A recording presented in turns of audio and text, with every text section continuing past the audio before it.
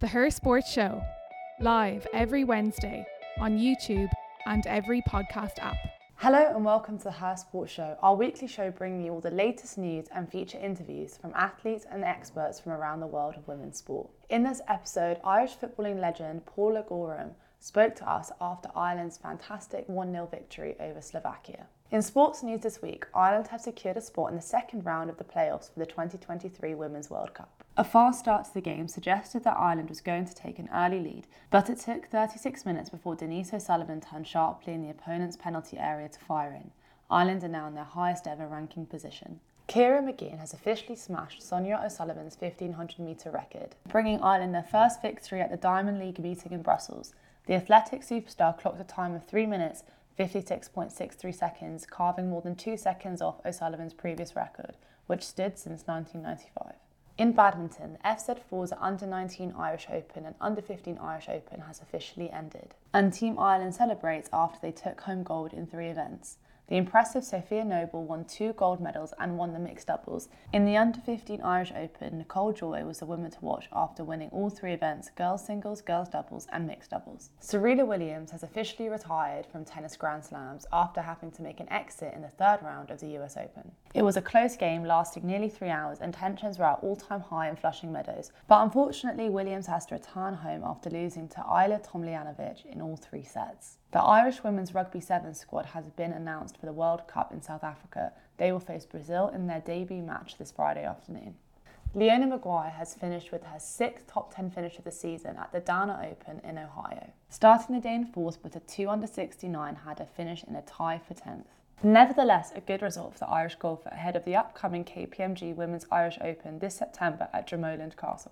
Last night we hosted a watch party with Sky to view Ireland's qualifying match against Slovakia. Following Ireland's 1-0 win, we spoke with Irish footballing legend Paula Gorham about Ireland's upcoming World Cup playoffs. For those of you who don't know, Paula is genuinely an Irish legend. She played in the... Paula played in the very first official Ireland match back in 1973, which you scored a hat-trick in. I did. First of all, a great place to start is Ireland have qualified for the World Cup playoffs. What's your take on the match there? I thought they were totally in control. It went a wee bit dead in the second half, but they looked totally all over Slovakia. They didn't look anyway hesitant at all at any stage. 1-0, it's a bit dicey, but no, I thought they were in control the whole way. A lovely goal by Denise O'Sullivan as well. Absolutely, but she's a stalwart for the Irish team. Actually, I know Katie McCabe gets all the accolades and everything, but Denise O'Sullivan, for me, would be the backbone of the Irish team. That box-to-box midfielder. I'm afraid so. Yeah. I know you were telling me before the game that you had gone to the post-match meal with the players before the Finland game, and you were telling me it was a very tight group. Can you tell us more about that? Yeah, I was honoured to be invited to Castleknock Hotel by Vera Pauw, myself and Linda Gorman, who also played on the first international team. And just to mingle with the team, they're a very grounded bunch of girls, very much together, and they trust in one another. And you know this, the saying, like, if you trust in the players in front of you, the ones behind you, it leads to nothing but success. You've obviously been a part of the Ireland setup since 1973. For you, what would it mean for Ireland to qualify for a World Cup? Well, I think I done an interview for Sky a few months ago, and I said I would go to my death very happy if we qualify, and that's the truth. And we will make it there. I have no doubt about that. No doubt about it. It's obviously a very different qualification process. There's still another game Ireland will play on the 11th of October. How do you think we'll fare in that game, regardless of who we play? Yeah, I think we will do okay. I think all the results with England and I think it was Portugal and was it Belgium, the other team? Yes. They've done us a lot of favours. So if we can get out of the first group of the qualification and get into the second one, yeah, I think we're going to make it the whole way. I truly do. Will you be going to Australia if we do? Absolutely. Sky's going to pay my, or maybe even the horse boat will pay my way. I'll ask the boss. Whoever pays the most money, that's the one I'll go with. In terms of the player mentality, I know they've gotten this far and they'll be able to keep level-headed. How do you think they'll go between now and October 11th to keep their feet in the ground? I think because they are so professional, they get it very easy to stay focused.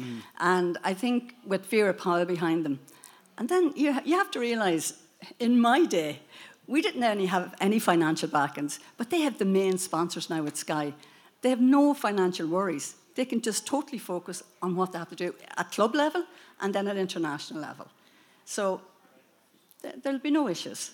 And maybe focusing more on that, what would you say is the biggest difference between when you played and now in terms of that coverage and that support? It would have to be professionalism and obviously financial. I was in with them, and just to look at the setup, doctors, nutrition. If we fell and broke our leg, you were told to get back up. You mean there was no doctor, so there was no physios for us. It's just totally different. The professionalism in it is amazing.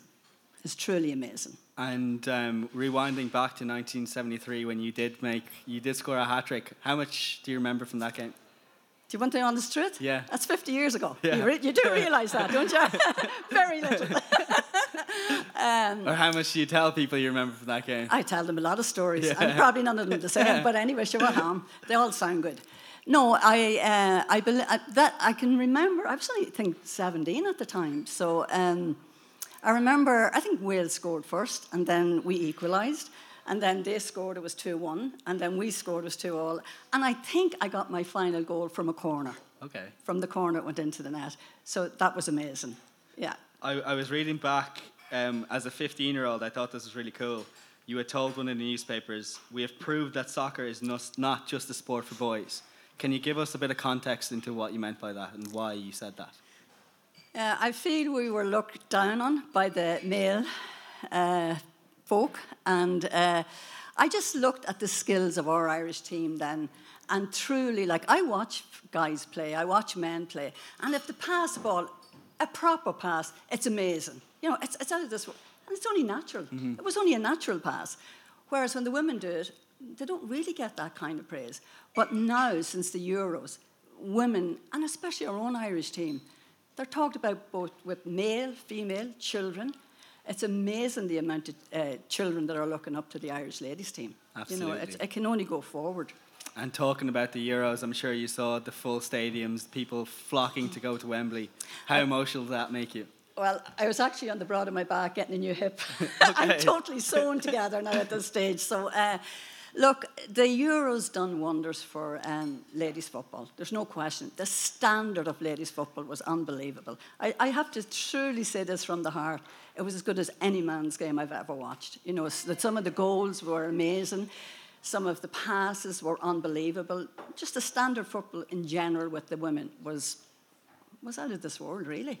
Like, everyone's talking about ladies' football now. We're not talking that much about the men's football, if you noticed. That's true. From an Ireland perspective, I know you're talking about Denise, and I know it's probably unfair to single out a few players, but who do you think are the real standout players from that team? They're all good. They're all good. I have to say, from the back to the middle to the forwards. The forwards, there's something just lacking in the forwards. I can't put my finger on it just yet at the moment. I think I would have Denise Sullivan up a little bit further on the pitch. I really would, playing alongside Katie McCabe on the wing.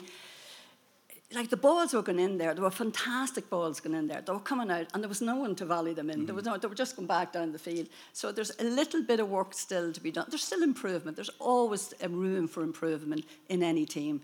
But I think in the forward line is where I'd be improving it. And then from Katie's positioning, I know a lot of people are like, where is she best? Left back, left wing, up front sometimes. For you, where do you think she impacts the game the most? Definitely up front on the left wing, 100%. Yeah, 100%. And then moving in for anyone that heads that loose ball out and just volleying it in. Like, I mean, she nearly scored there tonight. Yeah. She's a brilliant player. But Denise O'Sullivan is a Trojan of a worker. I don't think she gets half the credit. There's something about those two that, while they have that technical ability, they do have that little bit of bite, and you know they want to win, which is really cool to see. No, it's the enthusiasm from them is it's quite something else now. I have to say that. I don't know. I have Denise O'Sullivan really up there. We'll have to get you a Denise O'Sullivan signed jersey at this rate. I know you competed in a lot of sports growing up as well. For any young girls out there, or young boys as well, what advice would you give them to, you know, that you have to, if one day can they make it and play for Ireland or represent Ireland on the international stage? Well, the first thing I would say, looking back at my career, for any young person, I will always put education number one. No matter where they go or how they get there, they'll always have to have education behind them. So it's imperative that money is put into young people for their schooling while they're away, we'll say over in England, getting coached, or if they make it onto an English team. Because them few years in soccer, it's very short. So you'll always need something to fall back on, even if it's on their coaching side, or if they want to go abroad to coach or whatever, they still need a bit of education. And number two is no smoking. Lads, no drinking. And definitely drugs is a no-go area. You just have to be totally focused on what you want to achieve. And to make it to the top, you have a lot of sacrifices to make. An awful lot of sacrifice as a young person. And you picked on something interesting there. I know a lot of time the focus is always on playing, but from a coaching perspective as well, how important is it to see more females going into coaching? I think you'll find even a lot of the Irish players at this moment in time are doing their coaching schedules or whatever, going into getting their coaching badges. And like for them, like when they finish, you have a few going into the media that are very good at talking, but then there's the girls that don't, but they have all the qualities for coaching. So it is vitally important that they fall back on something after their short career. As I said, it's only a few years in soccer, and they don't all make it, like. Absolutely. You know, all the young people that go across the water, a lot of them are sent back, so they have to have something to fall back on. I've got another question for you. Right, from a perspective of media coverage and that giving that visibility to show young girls and boys female role models who play sport, are you somewhat jealous of the girls growing up now to say they actually have the likes of Katie McCabe, Denise O'Sullivan, Ciara McGee in other sports? When you were growing up, did you have that? Absolutely not. But I have to say one thing. I am proud that we were the girls we were then, because we were the trailblazers for the team that they have Absolutely. now. You know, there's no question about that. Not just me and my other teammates, especially at international level, because it was very, very tough for us, extremely tough. We had to do very demeaning things to play for our country, like making collections at football matches to get our gear, to get on the boat. We had to pay our own way. So it was tough in my day. Can you tell us a little bit more about that? I think a lot of us might assume that what we see now is the norm. Like, what were the pitches? I know in the UK, women weren't allowed to play in some of the stadiums because you were banned from playing football, essentially. Yeah, they were only banned because the FA in England, what happened was the ladies' game was so popular in my era, right? There was thousands going to the games over there. Then the men were gone to war in those days. Then when the men came back, the top notches at the FAI, not the FAI, the FA in England, decided, no, soccer's not for ladies, and they put a complete ban on women. They couldn't play on any of the official pitches to get the men back. But look at the Euros. They had it totally wrong. Absolutely. Totally wrong. I saw a tweet. It was the last time England won something in 1966. Women weren't allowed to play football in stadiums, and now, however many years later it is, it's the women winning the Euro, so that's some story. It's an amazing story, actually, and truly, like, when we look back, they deserve to win them. Absolutely. You know, they're very skillful. They've the right backing, they have plenty of finance backing them, and right coaching, and they take it very professionally. I remember years ago when I played against England, and women are going to get shocked, I think I was 4 months pregnant when I played against England. Wow. My son claims his international cap inside me, Carl. But I remember that night, we got hammered by them, literally hammered. I think it was 7-1 or 8-1 or something like that. We went back and, like, really, truthfully, none of us drank at that stage, but we were daft. We went mad. You think we were after beating them? They all went up the stairs, into bed. You know, they weren't allowed party or even mix with us or anything. So the professionalism was in then, in their squad, even then. And that's 50 years ago, like. So you could well imagine what it's like now. I've got one more question for you. Okay. What does it mean to you to have worn the Irish jersey for your country? That's a very emotional thing now. I'm going to tell you that for nothing. I remember the first time I donned the Irish jersey, and I'm sure I was going to sing the national anthem till my heart, nothing would come out. The tears streamed down me. So it's an honour to play for your country. It's a very emotional time to play for your country, and it's a very proud moment to play for your country. It means the world to you. And even those girls now qualifying, no matter how far we're on to go, it's going to be like a dream come true for them. What they have actually dreamt of is actually happening for those girls now. But they deserve it. Absolutely. They truly deserve it. I think I speak for everyone here and everyone in Ireland and all the players as well. Thank you for what you've done, paving the way for what we've seen in front of us is history, and you are definitely Mohammed, a part I'm just of that. one of a group of 15 now. Absolutely, that but I paved the think way. Yeah. you should take some of the credit as well, so thank you for what you've done. You're more than welcome. Thank you so much.